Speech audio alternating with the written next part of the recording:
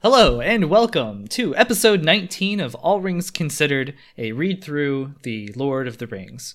Today we are covering Book 2, Chapter 7, and that chapter name is The Mirror of Galadriel. So in this chapter, a little summary for those of you who need it. The company, that's for you, Charlie, to let you know what happened. The company awakens to having been in Lothlorien. In this chapter, Did you say the again? So the company is still in Lothlorien, and in this chapter, they are summoned to meet the lords of Lorien, that is Celeborn and his wife Galadriel, and they have a meeting with Celeborn and Galadriel. They are then released back into Lorien, and the company spends some time, just several days, they're kind of indescript in Lorien.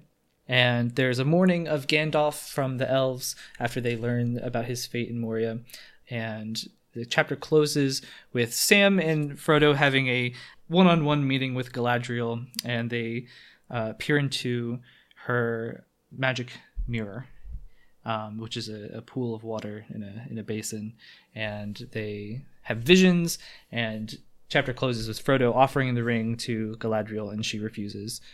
Another one of those chapters we picked up on this pattern with Tolkien before of you have a chapter where they travel, and you have a chapter where they're sort of in one place and not really much happens to necessarily advance the plot, but rather you see these more sort of like thematic exploration of things, I guess. I think this is just one of those chapters, right? Yeah. I absolutely love Lorien. I think if there was one place I could go in Middle-earth, it would be Lothlorien. Nice, yeah. If you want to start, I guess there might not be a better place to start than what I think is one of the most interesting lines in the whole book, where Galadriel is saying that she and Celeborn, together through ages of the world, we have fought the long defeat. Mm-hmm. Pivotal line for I think the entire book. It goes with the theme I was talking about last chapter, which I actually don't think I spoke about in the best way, so maybe I need to be a little bit more careful. But this idea of the long defeat that's throughout the Lord of the Rings here is that I said in last episode it was something like you've already lost no matter what you do. But just to be clear on what I mean by that, like I don't mean to suggest that Tolkien's saying, well, you've already lost this current conflict with Sauron and the Ring, because he doesn't, right? The book always speaks against like thinking that way, right? So the characters who do think that way are said to be wrong, right? Don't fall into despair, because despair is for those people who are for sure or certain of the ending. We don't know how this will end necessarily. And we're going to see later with characters like Denethor and Theoden that if you think like you've already lost this current conflict, you're just on the wrong track here. What I mean, though, to say is that you've already lost is I mean to say in this like really big picture of things, in the grandest of grand scheme of things, we've already lost, because we live in a world that has death. You will die. Not just like you yourself and your physical body, but even if you defeat Sauron, that world you had before Sauron doesn't come back. Like, it has died. Right. So this, I think, is what Galadriel's getting at with the long defeat, that we are in a world that will die and will perish. And Galadriel and Celeborn have sat here and like have really tried to defy that in arguably unnatural ways by preserving this wood and keeping it timeless. And now that that's set to end, which it is set to end because Galadriel points out toward the end of this chapter, either Frodo succeeds and destroys the One Ring, in which case Galadriel's ring, which is preserving Lorien, loses its power, and so Lorien dissolves or fades or whatever. Mm-hmm. Or Frodo loses and Sauron wins and he destroys Lorien. Either way, they're about to see the perishing of their like beloved little bubble that they've tried to shield for so long from like inevitable death. Arguably, it's pretty unnatural, maybe because it's almost going to be more traumatic, I get the sense, for these elves than it would be maybe for someone who might be more like accustomed that like being used to mortality. Yeah, so like this might be an area where like human beings and / hobbits have it a little better because maybe they can like accept that a little better than the elves can. And like maybe that's kind of one of elves' faults. Anyway, yeah. So I think there's a lot we could say here about the long defeat. So those are my basic thoughts, but I think we mentioned some of it before, that being very Catholic idea, and Tolkien obviously is very... Mm-hmm. But let's see. What have I got going on here in the list? One thing I want to bring up, differences between Rivendell and Lothlorien. So we've seen 2 elvish cities this far. So I think this time reading around, I was actually thinking, oh yeah, there's actually some pretty interesting thematic differences between City of Rivendell and City of Lothlorien. Sam himself says, when Frodo's asking about what he thinks about elves now that he's seen them, he says, "And I reckon there's elves and elves. They're all elvish, though, but they're not all the same. Now these folks aren't wanderers or homeless, and seem a bit nearer to the likes of us. They seem to belong here more even than hobbits do in the Shire." But so tell me what you think about this. I was thinking about Rivendell, looking at Rivendell as a place that's more about story and narrative, things that are sort of eternal and kind of the long big picture, and Lothlorien being very immediate and in the now experience. Okay. So in the previous chapter, you see just the raw beauty of Lorien affecting the different characters you see, affecting Aragorn. And I mean, just anybody who's in Lorien has this big effect. And Rivendell is all about things that have been built. So not necessarily things that you're experiencing currently, but in Rivendell, you see stories and poems. And although, I mean, they do sing in Lorien, Rivendell is about history. And Lorien is just this, I don't know, it's just this very raw, experiential. Yeah. Like, well, Lorien's in defiance of time, right? Yeah. And there are all these lines here where whenever they mention time on the outside, it's like, oh, hey, it's Aragorn. It's been 83 years, as the outside world calls it, since you were here last. Like, as in, not to us. Like, to us, it's not any time because we were just in this bubble. Yeah. Where time does not pass and time does not matter. Yeah, they're just like an outright defiance of it. It just doesn't exist for them. It doesn't matter. Which isn't right. And I guess this is what I was thinking when I said this might be the elves' this might be the elves' flaw, that they can't, or at least these elves can't really like grapple with that in the way maybe they should. Yeah. Whereas Rivendell does. I mean, Rivendell's home to the stories, and Rivendell recognizes time. Yeah. And maybe that means they're more prepared and better suited for this kind of job.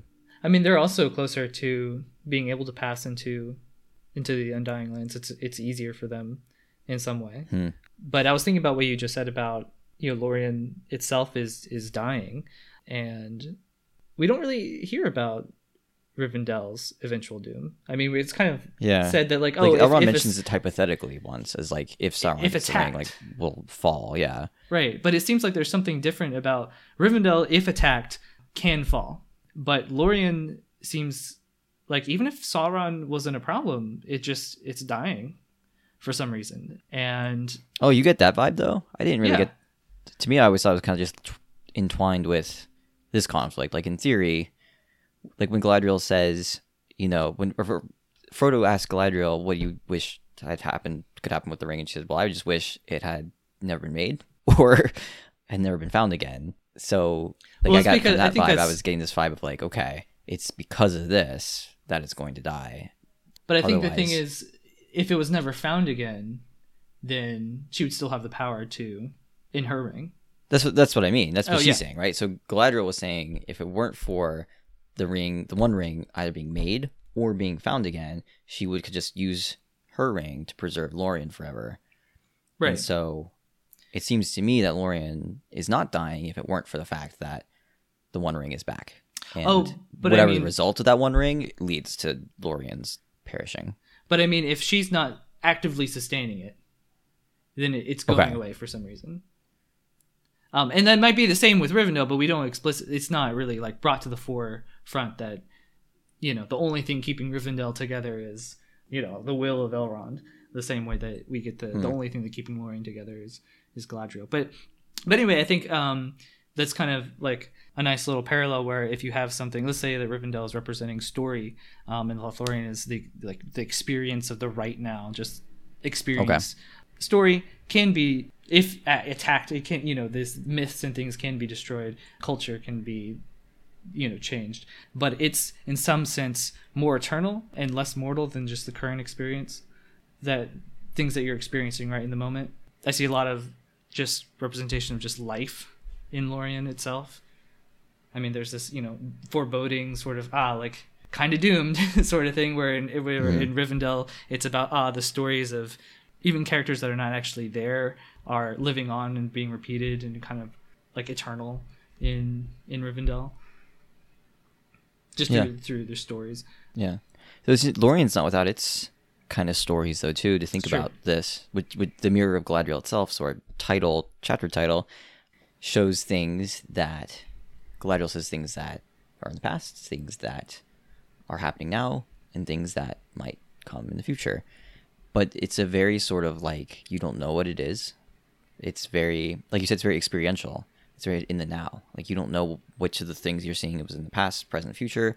When they're in the future, it's very much, Galadriel says, like, potential, like potentiality, not what's going to happen for sure, but just what might.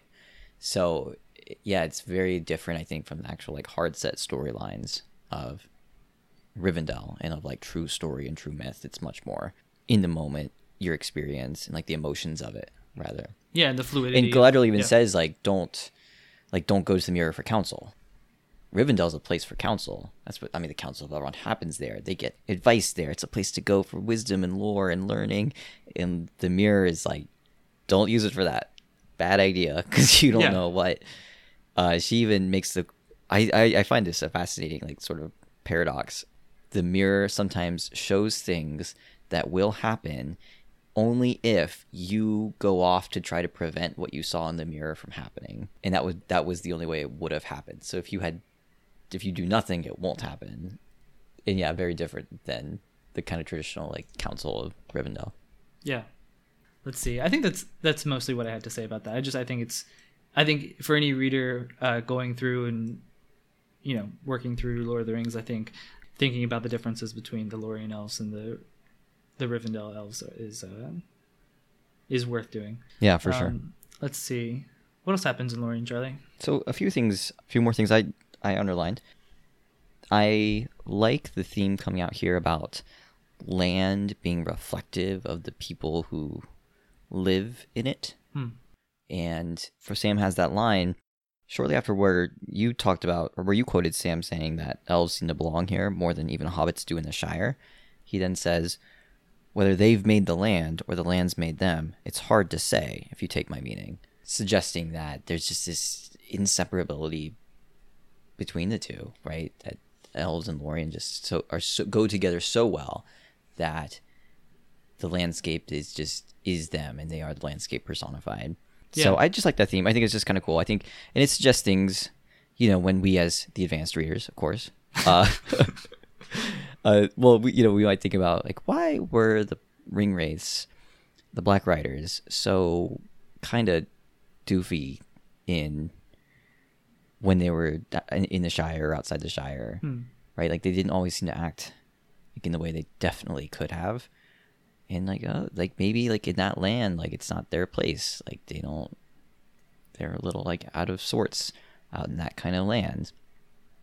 Whereas like here in Lorien, like these elves, like this is so naturally them that this is like where they're able to have their greatest power.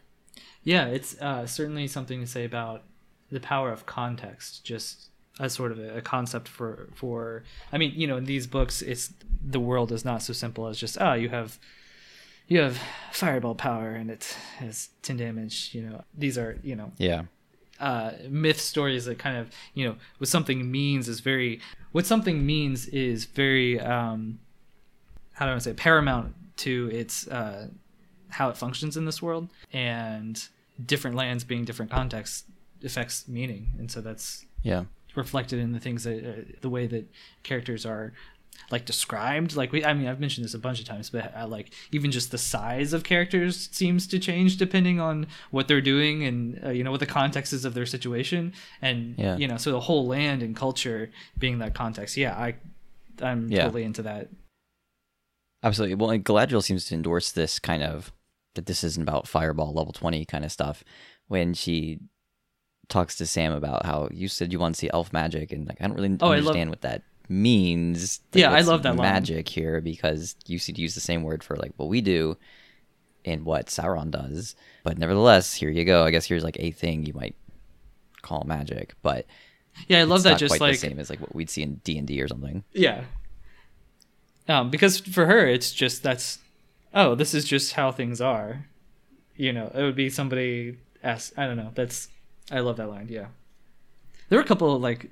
I mean, that I thought was kind of funny. There are a couple things, at least one comedic moment in this chapter I thought was funny when Gimli all of a sudden, I mean, there's actually a very moving line about him, speaking with Galadriel and seeing into the heart of an enemy and then, finding a friend. But then afterwards he says, he bows before her and he says something that she's the most beautiful thing in all of existence, and then there was silence, and then you see and then the next line is the next paragraph, and Celeborn goes, well, I guess guess we're all having a good time here. Which,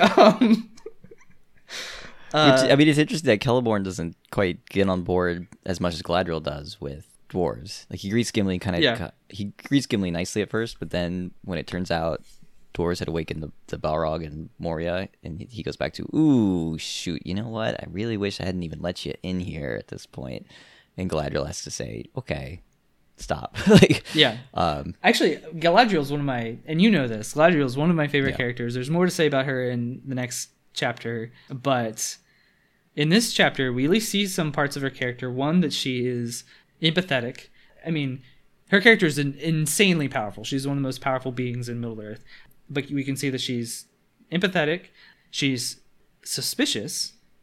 So she has that sort of test, the mental psychic test that everybody is tempted by her offerings of abandoning the quest. And and then she also she at the end of this chapter, I guess, is she second to Gandalf to the people who have rejected the ring? Did Bilbo willingly? Well, I would say Bilbo Aragorn willingly gave it up. Bilbo willingly gave up, and he gets another temptation in Rivendell. Right, Aragorn's a big one. When he says, "I could have it now." He says, "I could have it." Yeah. So this is like our fourth. Yeah. We talked about in the Council of Elrond episode. There's got to be this like missing, lost temptation of whoever put the ring on the chain and put it on Frodo. We don't know who that is. And right. So Gandalf, Aragorn, Bilbo. That's for the special pedants of our. yeah. But I love it. Which we would never be like that. No. But then she's part of a good company of people who have rejected the ring. And we actually see a glimpse into, more than others, we see a glimpse of her temptation and her character and her personality. And she closes the chapter with a great line to Sam. Sam says that he wishes that she would have taken the ring so he could, or that she could, let's see what he says. He says, "You'd put things to rights. You'd stop them digging up the gaffer and turning him adrift. You'd make some folk pay for their dirty work." And she says, "I would. That is how it would begin, but it would not stop with that. Alas." I think that's great. That's her packaging up, Tolkien's view on the ring and use of power. Yeah. Even to achieve things that you want, That's what you get in those lines too, when she is explicitly talking about what she would do with the ring. And I know these are much discussed and analyzed lines in the book, but it's still worth going through them here. When she says, "In place of the Dark Lord, you will set up a queen, and I shall not be dark, but beautiful and terrible as the morning and the night." She ends it with, "All shall love me and despair." Classic. We've talked before about the power of contradictions and paradox within Lorien. And here's another great example of the seeming paradox about she's going to be beautiful and terrible, and everybody will love her in despair. And really what's underlying that is the power of compulsion and of domination, right? If all shall love her, they are inherently not free to choose otherwise. And so she's just dominated them with her will. And so even if it's for this really good thing, it's still going to end in despair. Yeah, I love it. And Galadriel's great. I'll talk more about her next chapter. Oh, just get a room, you two. Speaking of that, I've got a line about Frodo and Sam. I just wanted to point out there's kind of an interesting thing here when they're so there's a big mourning of Gandalf in Lorien, and Frodo and Sam, when they're having their conversation about elves and magic, Sam says that he misses Gandalf's fireworks and and would like to see some magic. And Frodo says, "I wouldn't. I am content, and I don't miss Gandalf's fireworks, but his bushy eyebrows and his quick temper and his voice." And I think that's kind of interesting. It's like, Frodo and Sam's relationship with what Gandalf is, and then by extension, their relationship to the world. Frodo's relationship with Gandalf is not about his role. It's in the story. It's really just with him as a personal relationship with that guider. And then Sam, I mean, more naturally sees poetry. He more naturally sees sort of the music of the world, and he misses Gandalf's sort of ability. Well, how do I want to say this? He misses Gandalf's him on a more an abstract level. Okay. Yeah. Anyway, I just want to point it out. So, yeah. But yeah, I have one last little thing to point out before we start moving into things before we start wrapping this up, I suppose, with favorite lines and chapter title discussions. Little cool thing is that Galadriel points out that the elves must depart into the west, so cross the sea and go to the Undying Lands, basically leave Middle-earth, or, she says, dwindle to a rustic folk of dell and cave, slowly to forget and to be forgotten. I like this because this is Tolkien's way of almost explaining where the medieval myths of elves came from, suggesting that some did become this forgotten folk just in dells and caves and have been kind of forgotten over time. Well, that's why we have all these medieval myths of elves, and they seem to live in these mysterious places, and over time we have fewer and fewer myths about them, and they've been forgotten. And so I think that was just kind of cool. I thought it was just a little detail he put in there, just as a sort of wink and a nod too. Yeah, he does that from time to time, and it's great. Yeah. So anyway, but yeah, should we do? Let's see. Chapter title: Mirror of Galadriel. It's fine. I give it another. Well, I give this a 7 out of 10 chapter title, because I like when it's kind of abstract and mysterious, and the Mirror of Galadriel to me is nice and mysterious. So yeah. I like it. 7 out of 10. It's pretty good. Pretty good. Cool. All right. Favorite line? Favorite line from me is Frodo asking Galadriel, "What do you wish?" And Galadriel says that what should be shall be. The love of the elves for their land and their works is deeper than the deeps of the sea, and their regret is undying and cannot ever wholly be assuaged.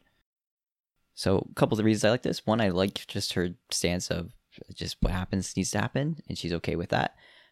And also that she's recognizing here, again, that long defeat, that elves have this sort of regret that you will never be able to fix. We have, in a sense, already lost and will lose, and that's what we need to manage. And I think that's just so thematically on point with, I've mentioned this in an episode way back at the beginning, toward the beginning of the podcast of our series, where I think the central theme of the Lord of the Rings is, if you live in a world that is dying, how do you respond to it? Mm-hmm. And surprise, you're going to die someday. So yeah, spoiler alert for our listeners. And I guess this is just a nice way of at least considering it, having Galadriel say here that their regret is undying. Right. I just think that's a good summation, at least of the first half of that theme of, you live in a world that's going to die. Yeah, I like that too a lot, because a lot of the Galadriel lines are kind of interwoven with sort of her backstory that we don't get in this book. Yeah. She mentions she comes over the mountains into Middle-earth, and she's, we know she's part of a company of elves that committed first murder. She personally has a great deal of regret. Yeah. Well, for me, actually, I think all the way up until now, favorite line has been prose. I'm going to pick a little stanza of poetry. This is from Frodo's, nice. How do you say eulogy like? Is it eulogic? Eulogy sure. style poem about Gandalf when he's mourning Gandalf. And I like this stanza. Here goes. A deadly sword, a healing hand, a back that bent beneath its load, a trumpet voice, a burning brand, a weary pilgrim on the road. And I love the contrast of the incredible might of Gandalf and his different works being, whether it's his sword, this for, his might in combat, his healing hands, a voice, that can inspire courage, or a brand that is sort of like it's not necessarily what you're doing with the sword, but it's something inspiring. And then this weary old man. I love a weary pilgrim on the road. I think that's just I get so much mental imagery out of that.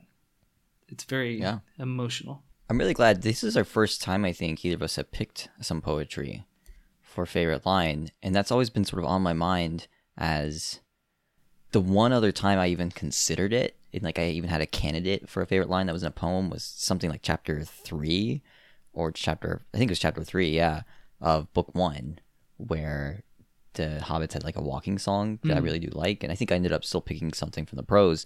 So I think that's unfortunate that so far so many of ours have come from the writing, but most of it I've just been afraid to mention it because I'm not classically trained in poetry, and so I think you know what Dennis brought up. Oh, did he? I probably was not listening to him because he is awful. We'll have to check. But yeah, mostly I've just kind of been letting it slide, but enjoying it. But yeah, maybe we'll make an effort to give some attention to the poems. Yeah. So next week we're on book 2, chapter 8. Chapter 8. All right. So we're getting really close to the end of book 2, which brings us to the end of Fellowship. So we're getting there. Book 2, chapter 8. Farewell to Lorien. Join us then.